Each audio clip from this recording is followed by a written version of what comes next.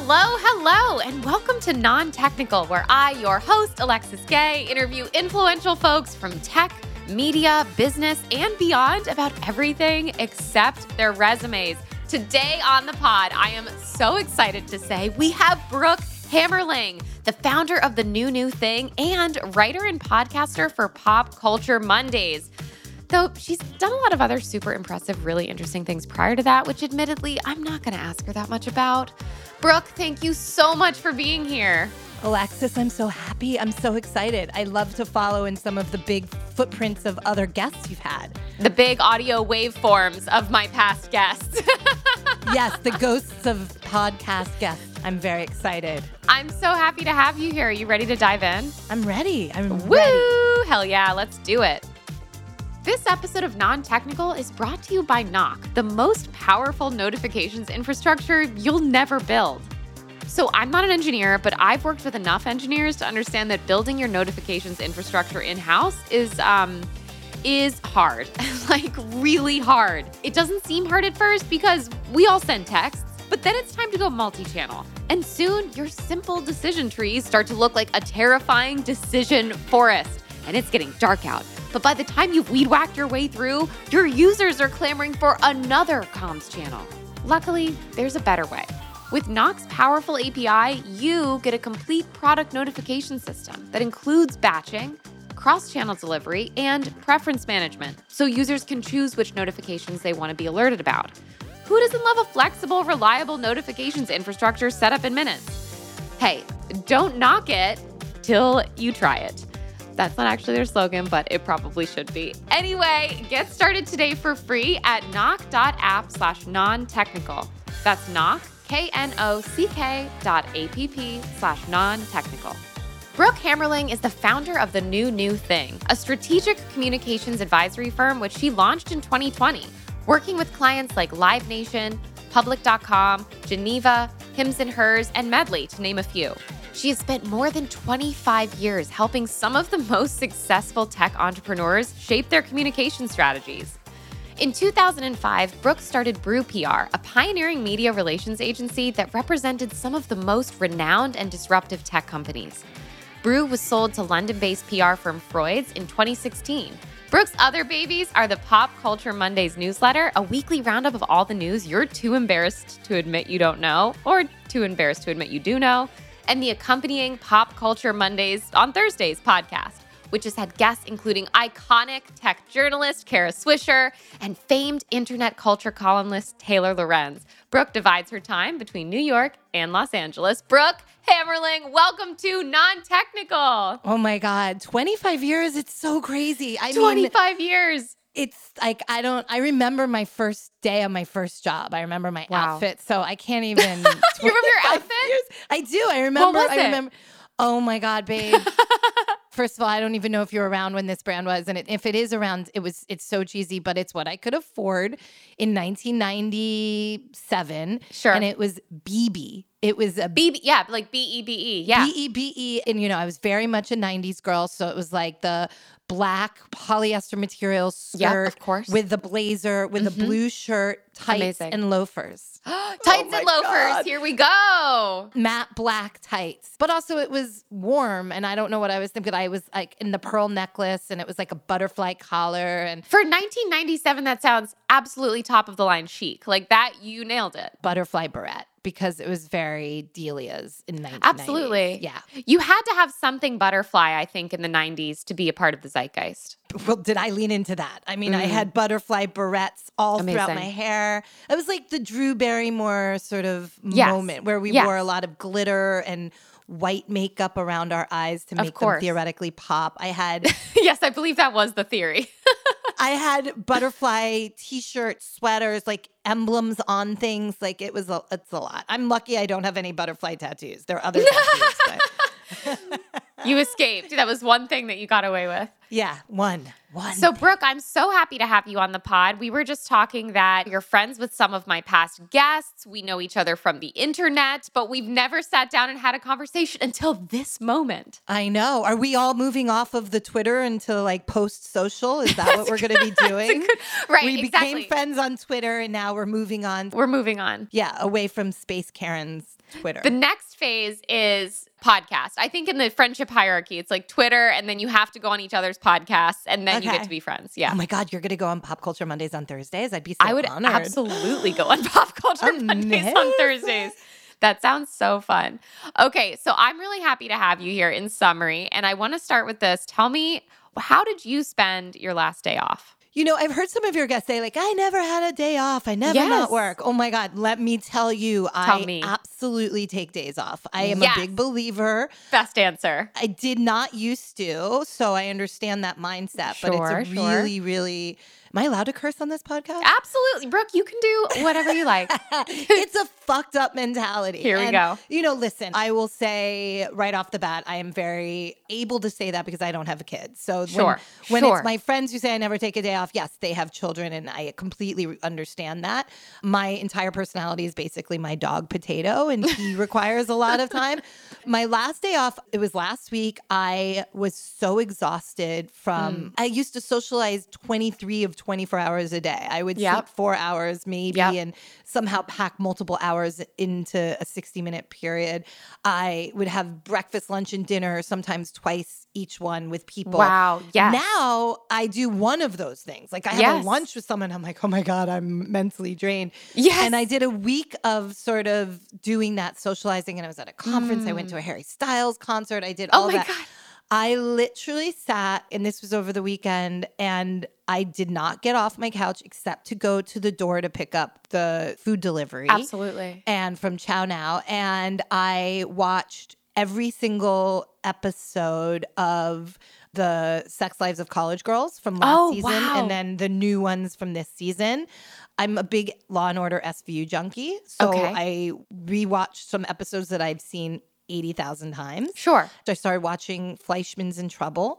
It was a lot of sitting, and then I had to walk my dog occasionally. Yes. I know that sounds boring. That doesn't sound boring at all. I will admit, and this is, I can't believe I'm saying this, I got 2 food deliveries that day, a lunch and a dinner. Yes. And I think I got like maybe 2,500 steps in, and that was entirely to walking my dog. That's a ton of steps, first of all. So I think that's that's a lot of that's a high number of steps. Well, I know when people say if they do take a day off, they do something noble. I do not. I don't. I decompress. No, that sounds like it was like a rest and recovery day, like a much earned rest and recovery day. Yeah, it is. I mean, of course, I'm still on email and I'm still on social and I'm still texting. Yeah, you check in. You got to check in. I have a question about the 2 food deliveries in one day. First of all, let me just join you here and say I've done that. Thank you for seeing me. Of course. I see you.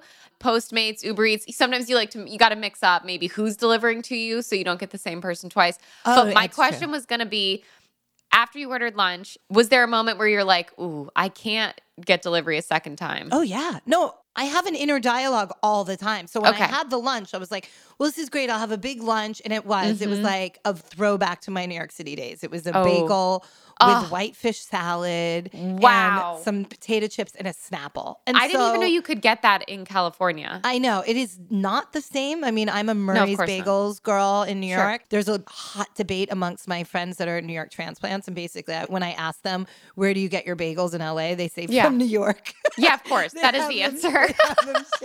This was a clutch decision. There is a little deli down the road for me called Father's Daughter. And it was good. The whitefish is good. It's not, you know. It did the job. I'm thinking about it. I'm like, oh, well, this is good. This is going to tide me over. And then I say to myself, like, I'll just have like a little chicken soup or something for dinner. Yeah, but that's a lie. Come like 6 o'clock, I start craving another New York City craving, which is Chinese food. I was going to ask if it was Chinese or Thai because that is the perfect dinner takeout order for a day like you're describing. Yeah, that's it. And I mean, and it's also like if I had cameras on me, I would not order what I ordered, but because nobody was watching, I was able to do it.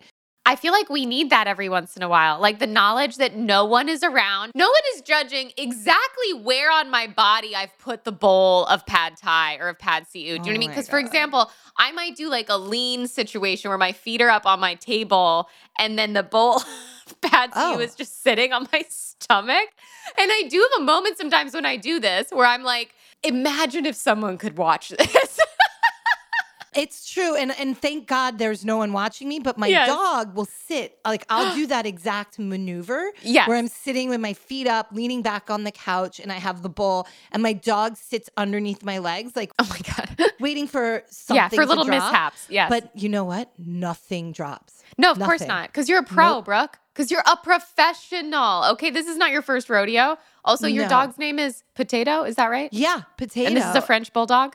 It's a French bulldog. Oh my God. He's got more followers than me on Instagram. Does he really? Yeah. Oh my God. He's at Potato on Instagram. And in fact, we have had some brands reach out and offer money for his handle. And I say no. He has to earn a living, so he does do a little brand influencer things here and there. As he should. That's good. But I'm not going to sell out his brand. No way. That's because you understand brand values. I do. Brand Unless integrity. Lay's wants to come to me with like $1 million. Yes, there is a price. Let's be real. There's a price. Yeah, they so far haven't really broken to that level. But if it's $1 million, you can have that Potato, I assure you. I would respect that 100%. I think that sounds great. It doesn't come with the dog, just the handle. Definitely does not come with the dog. The dog, I mean, also a price, but it would be several $1 million. It's good to know. Everything has a price tag. Yeah. I love Potato so much, but for $5 million, I can get another Hey, you can get another dog. I'm just kidding. Probably he might be listening. No, he's definitely listening. He's oh my God. right under my table right now. Wow. Yeah. Yep. Okay. If he trips you on your next walk, you know why. Yeah. I mean, I don't know who's clumsier, him or me, but it's a tie. That's fair. Do you think that dogs take on the qualities of their owners? Oh, my dog certainly does. Really? Like, do you think he seems like you? He's a conundrum. Like he's really, really snuggly and cozy at times. And then he's like a complete asshole aggressor. Okay. Like, has total separation anxiety, does not like people leaving. He likes when people come, but does not like when people leave. Very much like me. Oh, I get that. Yeah, and he's very lazy. Like, listen, I'm very driven, but we just said there are times when I can really totally decompress. Yeah. But I never had a dog before. I grew up with dogs, but never, like the way that you do, it was always the dog just showed up in my life. Like other people fed the dog, other people walked the dog. I had never understood the dynamics, but I never had a dog as an adult. And now my friends who have dogs say this is very strange, but I have to wake my dog up. Most of my friends' dogs like wake them up. No, they wake them up. Yeah, and they want to be fed or whatever. No. I have to wake my dog up. And sometimes I wake up way too early for him. So I'll wake up at 6 and go and do my thing, go and make my lemon water and some coffee and come up and finally stir him by 7 maybe. That must be such a cute way to start the day though. Stirring a little French bulldog. It's really cute. Yeah. Oh, that is precious. But like I said, see, my dog is my entire personality. Yeah, that's nice. That's good though. You can have a check-in then. You can see how the dog is behaving throughout the world. And then you can kind of be like, how do I feel about this? My litmus test. Exactly. A good foil or a good mirror, really. So, Brooke, is there a song that whenever you hear it totally takes you back in time? Yeah, I've heard you ask this question. So, yes, but before I answer it, I have a very strange connection to music in that even though I come from tech and you wouldn't imagine a rock and roll side of me, I have a rock and roll side of me and was in a relationship for many years early on with a musician in a well-known band. And as a result, I have been so fortunate to be literally in the studio watching some of the greatest bands from REM to U2 make albums. That's incredible. I will hear songs, like any REM song will bring me into that moment, but like certain U2 songs that I remember being able to sit and listen to them as they were laying them down. Oh my God. I hear them and it doesn't matter where I am. I'm immediately brought back to that moment in time. But there is one song that regardless of where I am or what I'm doing and what year it is, will literally bring me back to high school. And that is, do you remember that song Forever Young by Alphaville? Yes. It goes like, forever young, I wanna be. Yeah. Yes. And it brings me back. It's like, I think that was the background song or like the main theme song for our like video yearbook in 1992 in my high school, obviously pre-technology, pre-internet, pre-any of that. Yep. And it just is one of those sort of nostalgic, when we were teens songs that will always stop me. And I will be driving. I don't care if there's people in my car. I will tell them to stop talking and turn the music up really loud. Yes. Yeah. That song has been sampled by a number of other songs too. It has been. And so it keeps having a resurgence, but it's still this sort of iconic, I don't know, it's like a teleporter for me. Yes. Where I am in my awkward 17-year-old self in high school where I pegged my jeans and wore scrunchy Australia, whatever you call it, in your hair, that spray mix to make my hair crunchy, curly. Okay. Like the Aussie spray or something. I don't remember. Oh, yeah. Yes, the purple bottle. Yeah, the purple bottle. Yeah. What is pegging jeans? Oh my God. The pegging the jeans is when you had this generally straight leg, but you would fold them over at the bottom and then roll them twice up. So you fold over the excess material at the bottom and then you rolled them once and then twice. Just Google that. That was the look of the 90s. It was really unfortunate. Then you would wear your ankle socks and your Keds. Usually they were Guess jeans and you pegged them, rolled them, but you didn't just straight up roll. You had to fold and roll. That's a whole new level. That's taking it to a level I didn't previously know existed, to fold and roll. It was really a problem because we didn't have skinny jeans then, but if you got a slightly narrower jean and you didn't have enough material to fold, hysterical meltdowns with your mom who bought the jeans. No, you had to have enough material to fold and roll. It sounds like you knew what was going on fashion-wise. How would you describe yourself in high school? Completely unsure of who I was or what I wanted to be. I'll tell you that. I'm very different than I was in high school, but yet at the core, I am still me. I was figuring it out. I think we're all figuring it out.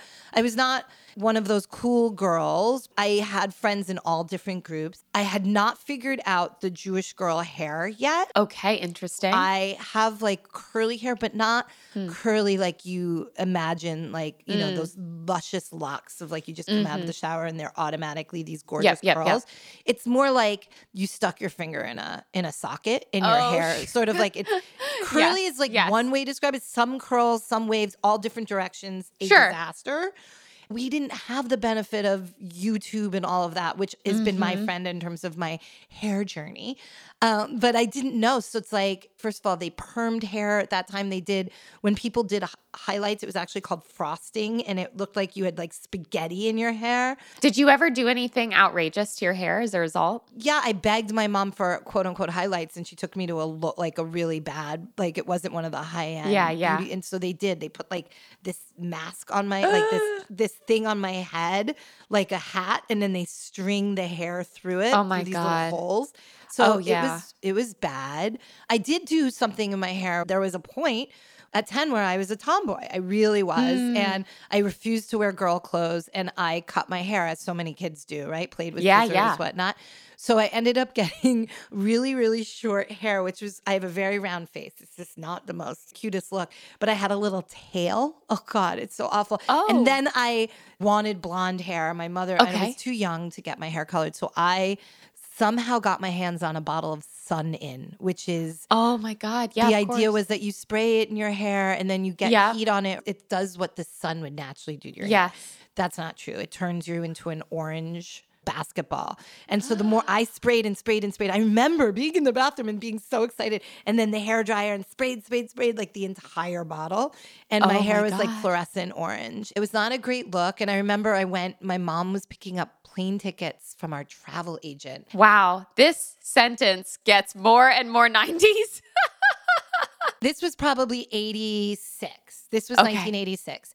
And I was 12. And we go to the travel agency. I was just there. My mom was dealing with, I was probably a sullen, petulant 12-year-old. Sure. And my parents were flying first class, but I was flying coach. I was really petulant about it. And then the travel agent looked at me. I was wearing oversized clothes, and I had my orange short hair with a tail. The travel agent said, "But don't worry, you get to sit in the back and flirt with all the flight attendants." Oh my God. Wow. And I was so upset. set. Wow, that travel agent took you on a one-way trip to reality. Yeah, and I became very girly after that. And that's sort of where I got, like, I became very girly. But you asked how I was in high school. I was a rebel. I was definitely the girl searching for something. I get in trouble. I would drink at parties. I would do keg stands. I was smoking cigarettes because I needed something in my hand. I was going to Grateful Dead shows quite a lot. Sure. And trying to find a community. Like, I think we all do, but I came from the suburbs of New York and we got ourselves into a lot of trouble. There was not a lot to do. There was just a lot of troublemaking. Did you get to go into New York unaccompanied as a teenager? Yeah, I was very fortunate. I would get in trouble every time I did. Oh, okay. So but you weren't allowed to do that. No, I mean, I would get in trouble. Like, I would somehow find trouble. Oh, you would cause trouble. Yeah. I see. Well, trouble would find you. Exactly. It did. I got arrested. Oh my gosh, really? Yes. We were having a lunch for my grandmother at the top of what is now the MetLife building, which is the building above Grand Central. Yep. And it used to be called the Pan Am building, and my dad's office was in there. Sure. And there was like a restaurant on the top for people who worked in that building. Oh, okay, yeah. If you came from the suburbs, like the Metro North train, you could theoretically never go outside in New York City. You would take the train, get out of the train, be in Grand Central, and then take escalators and an elevator up to the Pan Am building, now the MetLife building. And that's what my dad did. Like, God bless if my dad even saw the city for those years. Wow. But I was in the city. I was a rebel. I was smoking like Marlboro Lights at the time. My mom or dad asked me to go downstairs and pick up some flowers for my grandmother at one of the little flower stands in the lobby of Grand Central. And you have to remember, it was a different time. This was probably 1990, and smoking was everywhere. People smoked. Yes, there were still smoking sections in everywhere. There were smoking sections on airplanes. There was smoking in, like, you could smoke while you were grocery shopping. And I wasn't even addicted. I was just like, it gave me something to do. Again, talking about outfits, I remember an outfit I was wearing had big pockets. It was like a pink dress with little white polka dots. And I threw my little Marlboro Lights and lighter in the big pocket and the money to go buy the flowers. And I took the elevator and escalator down, and I'm now in that Grand Central, like, main concourse that's so exquisite. And stunning. It had probably been like 4 or 5 months since I'd been in there. So I got the flowers, and then I stood, and where I would have normally, I lit up a cigarette. I was trying to buy time before I go to the tedious family gathering. Okay. And I didn't have anything else on me. I didn't have my wallet. I didn't have ID. I had nothing. And then these 2 cops come over, and they're put that out. And I was like, what? And it turned out they had just put a no smoking ban, in Grand Central at that time. Really? Okay. I look very young. I look young now for my age. When I was 16, I looked like I was like 12. So they asked me for ID. Because they think this is a kid smoking a cigarette. Yeah. And I didn't have ID, but I had $100 because that was my dad. I guess I hadn't bought the flowers yet. I had $100. Sure. And they were like, why is this child with $100 and a pack of cigarettes? Oh, so they took me to the Grand Central police station, and you didn't have cell phones. Were you scared? I go downstairs to pick up roses for my grandmother, and I get hauled get off arrested. Yeah. So finally, I was able to communicate to them that my parents were just upstairs, and it was a whole to-do, and everybody was embarrassed for me. Did you stop smoking after that? I smoked socially. I mean, I smoked socially. But yes, those who are listening that know me, I actually had open heart surgery 2 years ago because I was born with this heart thing. I certainly knew that, and I shouldn't have done any smoking. Yes. But when you're a teenager, you're immortal, and whatever people tell you to do, you do the opposite. So, have you read the book Mrs. Dalloway by Virginia Woolf? I mean, of course. Virginia Woolf, my lord. A true force. But the first sentence of that book is, of course, Mrs. Dalloway said she would buy the flowers herself. And I think there's just something there between that story you just shared and the first line of Mrs. Dalloway. That might be, maybe I'll change all my code names to Mrs. Dalloway. Oh, I love that. Yeah, it's a good one. Oh my God. That's a good Brooke Dalloway. Oh, it's so good. Brooke Dalloway, honestly, an incredible name. It sounds like a soap opera name. It does, but in the best, most opulent way. Yeah, good. I like love the that. Nighttime, like Dallas or Dynasty. Yeah, exactly. After 6 p.m. And after 6 p.m. soap opera name. Oh, those were the days. This is definitely a walk down memory lane. Okay, Brooke, tell me this. Do you have any truly, and I say this word kindly, but truly useless talents? Like something you're good at that just never comes up, that you never need to use it? Okay. So I was an English literature major. Oh, okay. Of course you know Virginia Woolf. Of course I have Virginia Woolf. And I actually studied for a semester at Cambridge in England on this great American, great European, great English writers. Yes. I think my focus there was mainly Jonathan Swift and all of that. But one of the things I had to study was Chaucer, Canterbury Tales. Yep. In Middle English, and I've memorized half of it. I know it like it's like a party trick in Middle English. Really? Wan that April the showers soaked the dracht of March hath pierced to the root. I could go on. I could literally sit here and put your entire audience to sleep. Oh my, but they'd be so informed. Oh my God. Wow. I think that is my most useless talent. It's that like a party trick. Oh, absolutely. Middle English, like nerd literary party trick. Has that ever come in handy? For the right guy, it can be very flirtatious. And when you find that they find that flirtatious, are you like, that is a green flag or a red flag? What do you think? First of all, I obviously, based on my dating history, do not care about red flags and just plow through them. But if they are responsive to Chaucer and Middle English and impressed with that, then I mean, to me, it's a green flag. It's probably a red flag, but I am colorblind, I guess. Love it. Okay, it's a flag. We don't know what color. It's a flag. Oh, that's such a good one. Brooke, big question. What is the tiniest hill that you're willing to die on? So something like pretty inconsequential that you would totally go to bat for. Okay, I can't lie. I thought about this because I've heard you ask your guest this question. Yes. And I've thought about it. I do remember Kara Swisher saying the environment, which I was like, really, Swish, not a tiny hill, like a recycling. Like, I don't know if she knows what that expression means. So yeah, like, okay. Kind of a large, kind of a giant hill. She is an overachiever. So there you go. But I will say this is something that has bugged me. And I honestly want to open up a hotel just to fix this problem. Okay. Anybody who travels or stay, like any hotel, like it doesn't matter. Yes. The nicer hotels seems actually so many times are the guiltier ones here. But here's the thing. The bathrobes at hotels. And it's not just the quality of bathrobe. I don't mean that. Like, though they can be like, they're the ones that are that stiff terry cloth that feels like it's been dipped in like starch. And then they're the really, really oversized ones or the small ones. But I don't travel with my own bathrobe, but usually I've ordered room service. I've just come out of the shower and then ding, ding, they're at the door. And I'm like, shit. I grab the bathrobe and it is tied to that fucking hanger in a way that is like, you have to drop everything and untie it. It looks like it's just hanging on it, but it's looped around the hook of the hanger. And then you finally wrestle the hanger out of it. And then the sash, which is not connected to the bathrobe. It could be. No. It has the hoops, but then you have to find that and you're holding it and you're yelling at the door like 1 minute. And it's why? Why do they make it so challenging? If they just had a simple, beautiful bathrobe, they put it on the hook, you know, it can have a little sign saying this is a clean bathrobe, whatever. Yes. The military style knots that they tie it around the hanger, it drives me nuts. Like I have thrown hangers on the ground with the bathrobe where I've just given up. Like, what is my life? This sucks. Wow. Okay. Fantastic hill. First of all, to get the quality piece out of the way, we're just totally aligned. I mean, of course, the robes need to be nice. My favorite place, I talk about it all the time, so anybody who knows me knows that my favorite place in the world is this little island oasis in Jamaica called Goldeneye. Anybody who's dreaming of a perfect getaway, it is remarkable. It is not in a tourist area of Jamaica. It's sort of in between Montego Bay and Kingston. It's a good hour and a half drive from Montego Bay.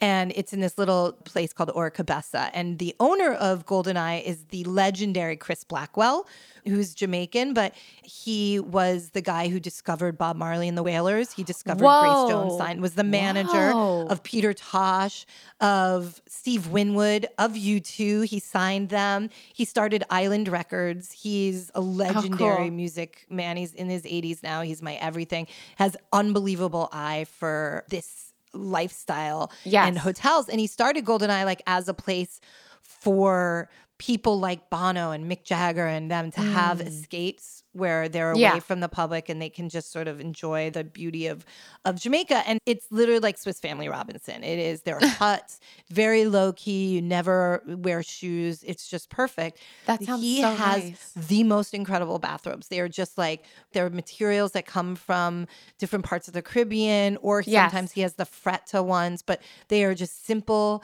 They fit everybody perfectly. They have a larger one and a smaller one, and they're just sitting on a hook. So there's no difficulty extracting that robe from the hanger. No difficulty. The quality is flawless. It feels perfect for when you come out of that hot sun and the ocean, and then you have that. And it's not too soft, but it's not heavy, and it just it's the thought. And I asked him about it, and he really put a lot of thought into the bathrobes, like the towels, the bathrobes. Because that's the level of attention to detail you need for something like that kind of resort or that kind of hotel. Absolutely. Like I don't go to like a business hotel, like a Marriott Courtyard, and expect to have a nice bathroom. Right. Okay. And it's like, I don't even probably use their bathrooms. But if I'm going to a luxury resort and I'm spending quite a bit of money. you would expect that kind of stuff to be taken care of for sure. It's that, or when they give really bad products. That's crazy to me. The cheap, bad products that you don't even want touching your skin, and you're like, this is a Ritz-Carlton? Like, what's wrong with you? That's insane. Okay, so going back to the hanger though, I'm going to posit a theory as to why it is this way. I've racked my brain. This is my thought. Okay,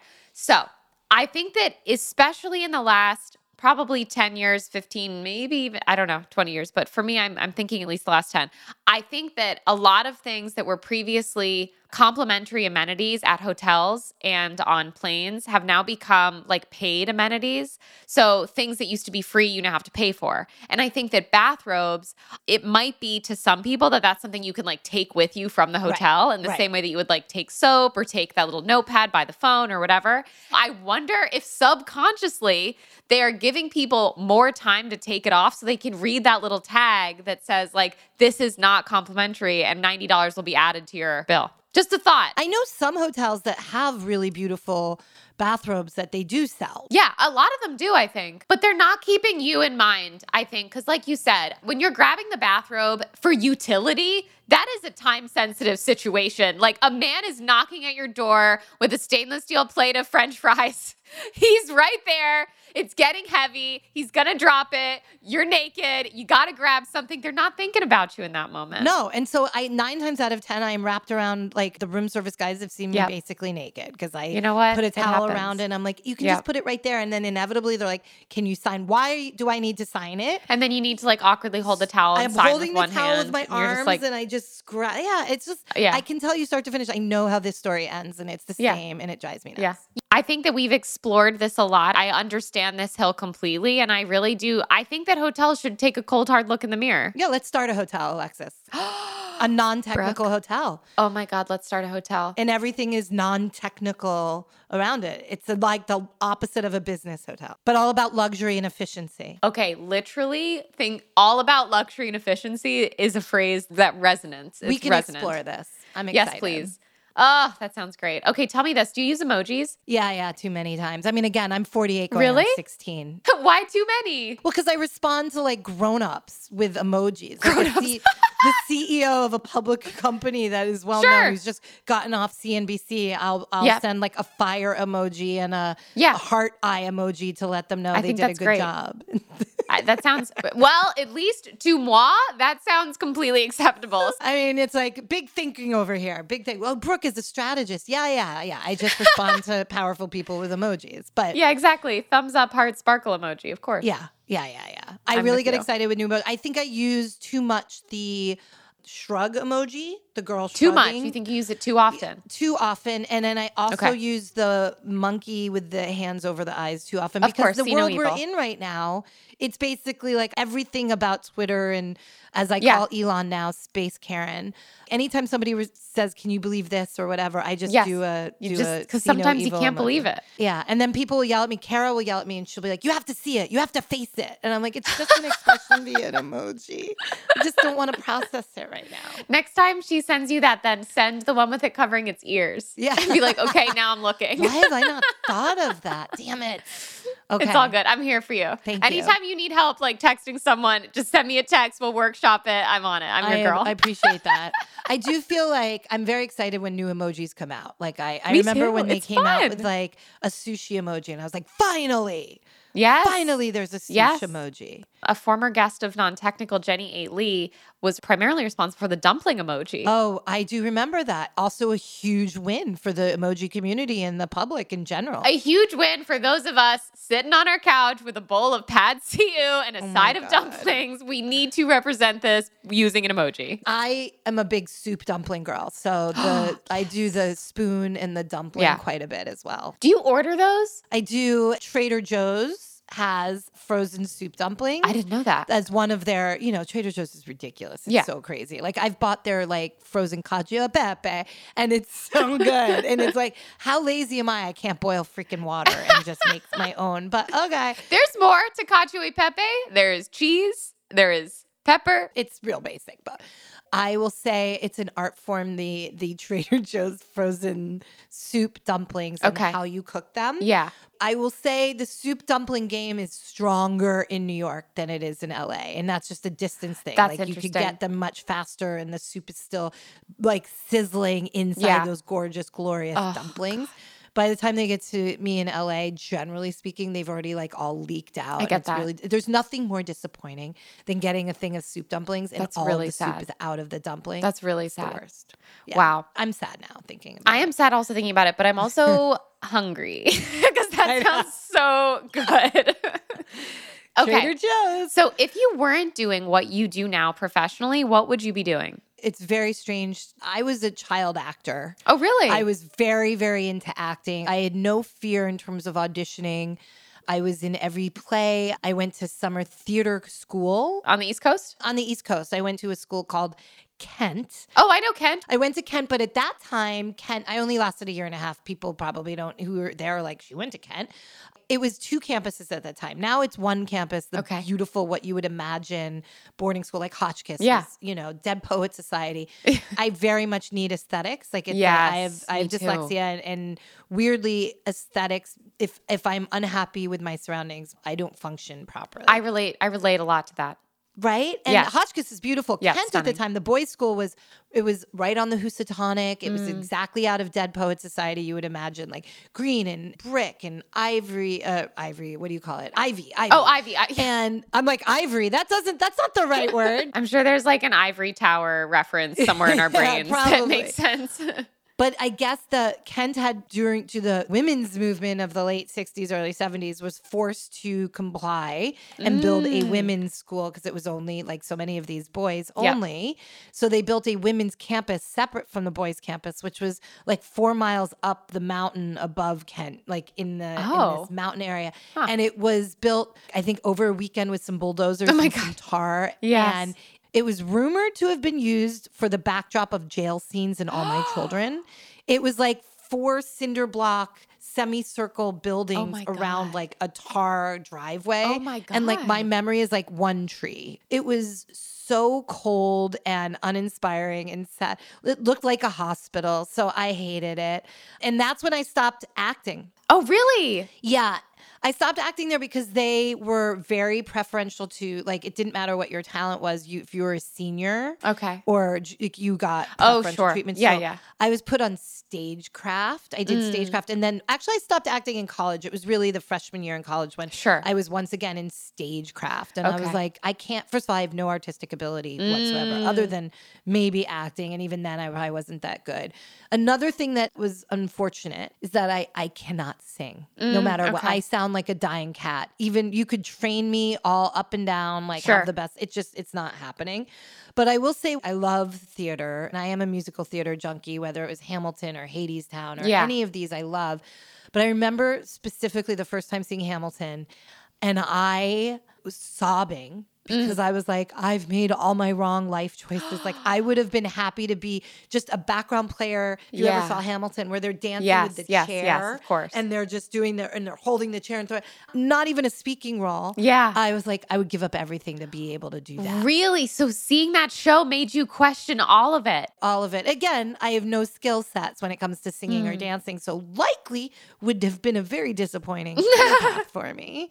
The opportunities get smaller if you only are like a talkie actor, right? Oh, sure. And I certainly didn't have the glam to be that. But if I could wave my magic wand, it would have been some talent in the musical theater department. Wow. That would have been it. Oh, yeah. There you go. Breaking news. That is breaking news. I love Hamilton. I love theater. It's very emotional. It's very, very emotional. And it's the story. It could be just the songs. And they have obviously a certain cadence to it. Yes. Hamilton in particular was so, at the time, revolutionary. I I've agree. never seen anything like it.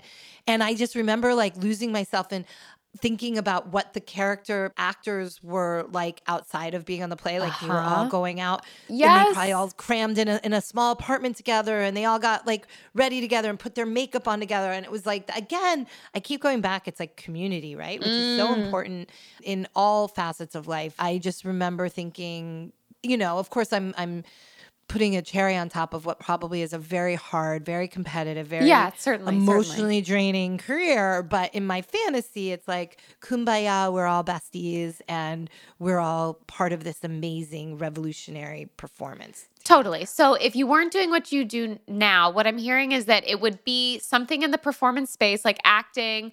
If singing was something that was on the table, maybe singing. But what I'm really hearing is that it would be a lot of like community and camaraderie with other creative people, all kind of gunning toward that same thing, whether it's a show or a movie or something like that. Yes, exactly. I don't remember what the name of the play was, musical, but Randy Zuckerberg, you know who she is. She's Mark's sister. She's an incredible advocate for women, and she's grown up in public because of just the nature of who her brother is. But she's now very involved with crypto, but she was very musical theater. I know she's a producer now, but she got a role in this big, fun Broadway show. I forget, it was the one that was based on like the heavy metal 80s music. Oh, Rock of Ages? Rock of Ages. Oh my God, good for you. I could not remember it for the life of me.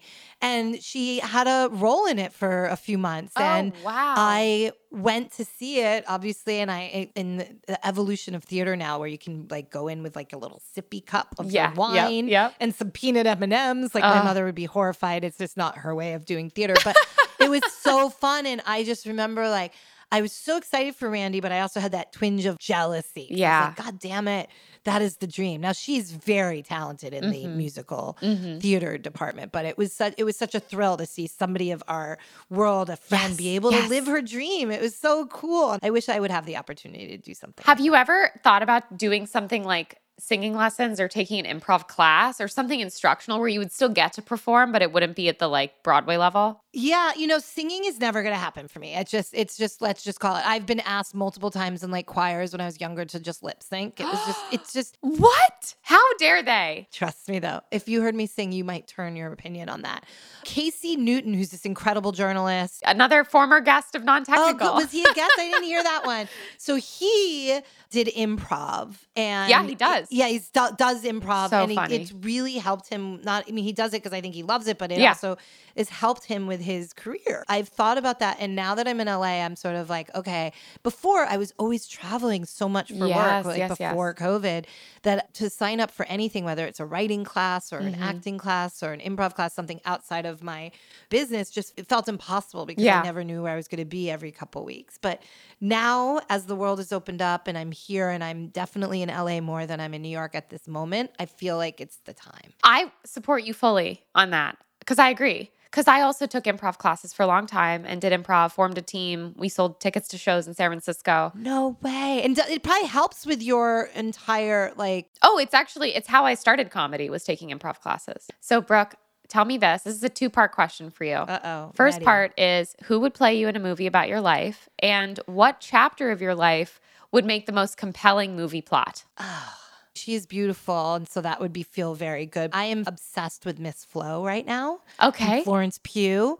And I think she's such an incredible talent. She's and so talented. I find her darling. She has a round, heart-shaped face like I do, so she could be a younger version of me. I could definitely see her playing you. I think that's a perfect pick. I love her, especially when she's weathered all this drama. As somebody who's a pop culture junkie, as I am outside of my work, I found how she handled the whole drama with Harry Styles, Olivia Wilde, and Don't Worry, Darling movie with such grace and such class and so smart in her social media, like what her outfits were and she just was very, very smart. And she could have been just another classic, beautiful blonde actress, starlet for a window of time. But there's something clever about her in terms of her savvy in how to handle personal storytelling and the broader picture. And she to me is the epitome of sort of like, there's more to her than meets the eye. And I feel agree. like I have been discounted because of how I've looked on either side my whole career. And there's more than meets the eye to people who, when they get to know me. And I feel like Miss Flo, as they call her. Miss Flo. Is somebody that connects to that. So that would be that. It's going to have to be her. We're going to have to go with the flow. Go with the flow. Oh my God. Yeah. Oh my God. I hope that's the name of her autobiography. It should be. Okay, so then what chapter of your life will Miss Flo be portraying? It's such a great question. I love that you ask people that. I mean, it depends if we want a tragedy or a comedy. I mean, I really mean that because, I did go through something quite extraordinary as a 22-year-old, and that is my parents died. And it was, sorry. Thank you. It's very strange to have now gotten to that crossover point where I've lived longer without them than I had with them. And I was very, very close to my parents, complicated because it is in any, teenager, young adult. And I hadn't gotten to that place yet where I could show them who I became. Yep. And I was, they saw the worst of me. I was slightly entitled. My parents raised me with this amazing, amazing passion for learning and seeing the world. They were absolutely convinced that the more cultures you experience, the better of a human you would be. And totally. So I was very privileged in being able to, at a very young age, learn and live and study in places like France and England and Costa Rica and China. And again, a huge amount of privilege.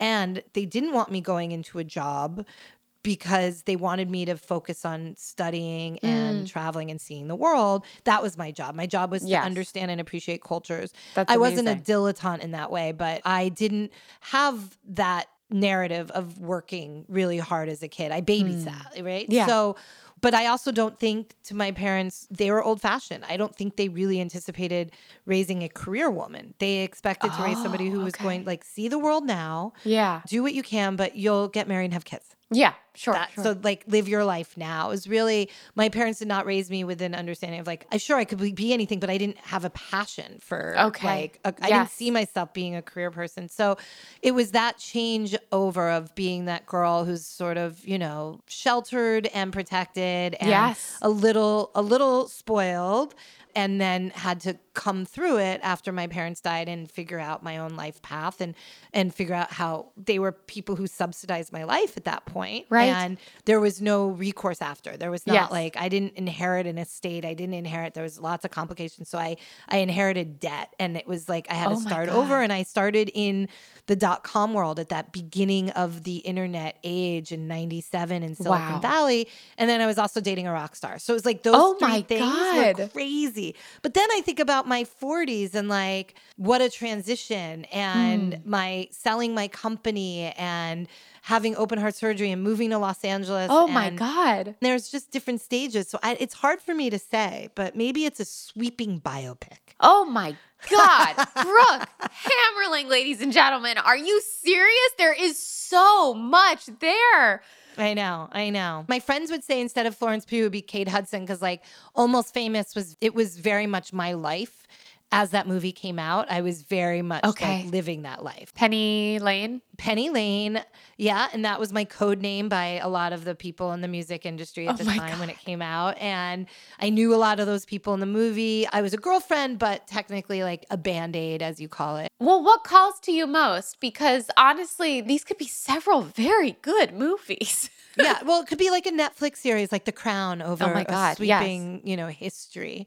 I love looking at my past, but I'm also very much focused on the now. So the most interesting part of my life is the now. Well, then maybe what we'll have to do is when we meet with Florence. Okay. It sounds like she could be a good creative collaborator with us. Yeah, she's probably not someone that takes notes, as they say in the industry. I wonder which story would call to her, and then we could go that way. Let her run with it. So we can meet it. You can come out to LA. We'll go to San Vicente Bungalows. I'm already loving this plan. There could be nothing that comes next in this plan, and I'm already down. Crack open a bottle of rosé. Perfect. We'll just like brainstorm the Great. film. We'll just brainstorm and then she can decide. And then maybe she's looking for an opportunity to like EP, because you mentioned you really respect sort of her brand and her expression of her values through that. And so maybe she'd be a cool creative and business collaborator too. I really think this is just the beginning for what Miss Flo has. I agree with you. I think she's an incredible talent. And I can't wait to see what comes next. Well, you have a lot of good stories to tell. So that's going to really be what powers this picture. I will write a book one day, but a lot of people have to be dead. So I'm hoping that, or I have to be dying. So it's just like adorable. Yes, but it's like, perfect. it's like Betty White. If she wrote a book in her height of her fame and talked about all the men that she'd been with or whatever, people would have been shocked. I'm sure. Shocked. But if she'd done it in her, the later in life, right before she died, it would have been adorable. Would have been adorable. Just adorable. So I want to be adorable. I love that. Not shocking. Yes. Or at least shockingly adorable. Shockingly adorable. I'll take it. Perfect. Brooke, we're going to take a quick break and then we'll be right back. This episode of Non-Technical is still brought to you by Knock, flexible, reliable notifications infrastructure that's built to scale with you.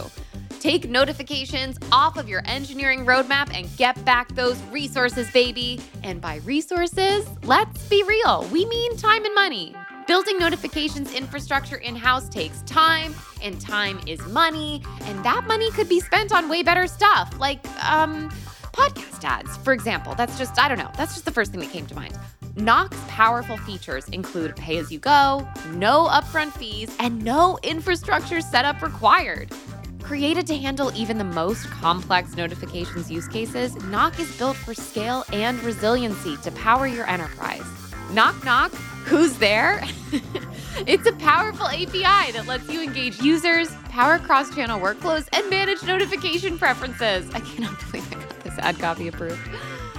Get started today for free at knock.app/non-technical. That's knock.app/non-technical. And we're back with Brooke Hammerling, founder of The New Thing and writer and podcaster for Pop Culture Mondays. Brooke, we have arrived at a very exciting moment in this episode of Non-Technical. Are you ready? I don't know. Let's see what you got. We're going to find out together. We have arrived at the lightning round. Woo! Oh, man. Okay. It's okay. There's like no pressure. It goes so slow. I'm on pins and needles. Okay. My first question for you is coffee or tea? Coffee. Even though I am a complete Anglophile, I've never crossed into the tea. Never. I am a black coffee girl. Me too. Yes. Yep. Yeah. And this whole I go to these coffee places and I try to feel pressure to get something that's and I'm always disappointed. I just want a black coffee. I'm with you because we're better than everyone else. We're better. That's just how it works. That's people who drink black coffee and then there's everybody else. Yeah, and that's true. Sorry. Them's the breaks. Do you have a favorite board game? Clue. I love Clue. Yeah. I love Clue. I have a room in my house. We call it the Golden Girls room, and it was my dream. It looks very much like their living room out of, the Palm Beach, whatever it was, Florida 80s. Lots of floral, lots of rattan. Yes. Lots of bamboo. Wow. And I have Scrabble, and I have Othello. I have Monopoly.